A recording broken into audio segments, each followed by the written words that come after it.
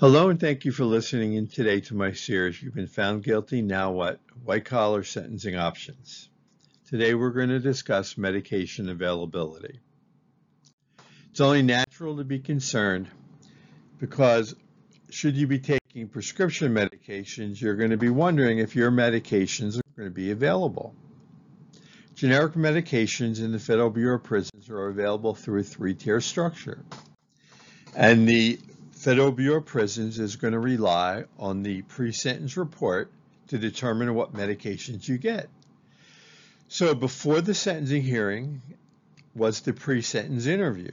At that point in time, before the pre-sentence interview, is when you and your attorney have reviewed all the medications you're taking and compared it to the formulary list that the Federal Bureau of Prisons has online to determine if your medications will be available.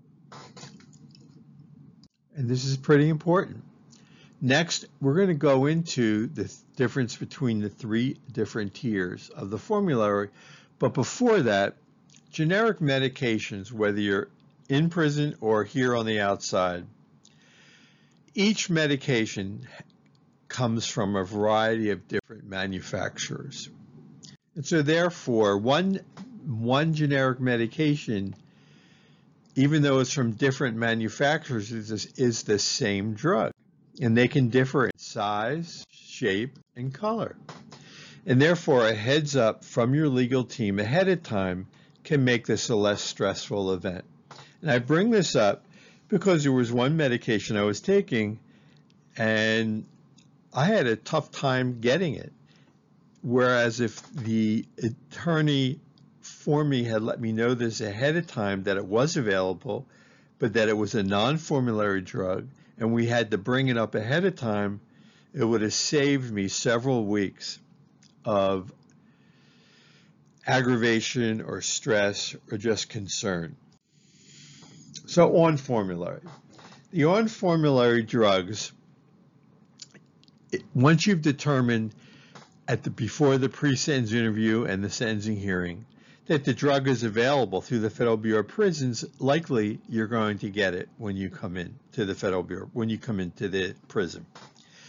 Should you not have checked this, or maybe you are not self-surrendering to the prison, then you have to wait until you see medical, be it a doctor, physician assistant, or nurse practitioner, until you're evaluated. On formulary, though, means it's immediately available. Non-formulary, though, is another story. Here, the Federal Bureau of Prisons discourages staff, pharmacists, doctors, medical staff, from prescribing these particular drugs. In turn, there's a lengthy pre-authorization waiting period to get them.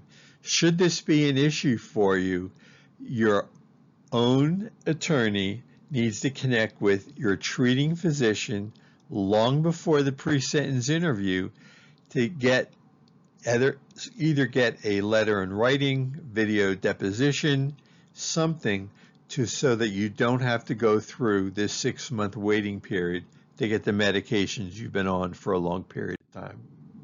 Next, the third tier of the three-tier process, the drugs are just not available.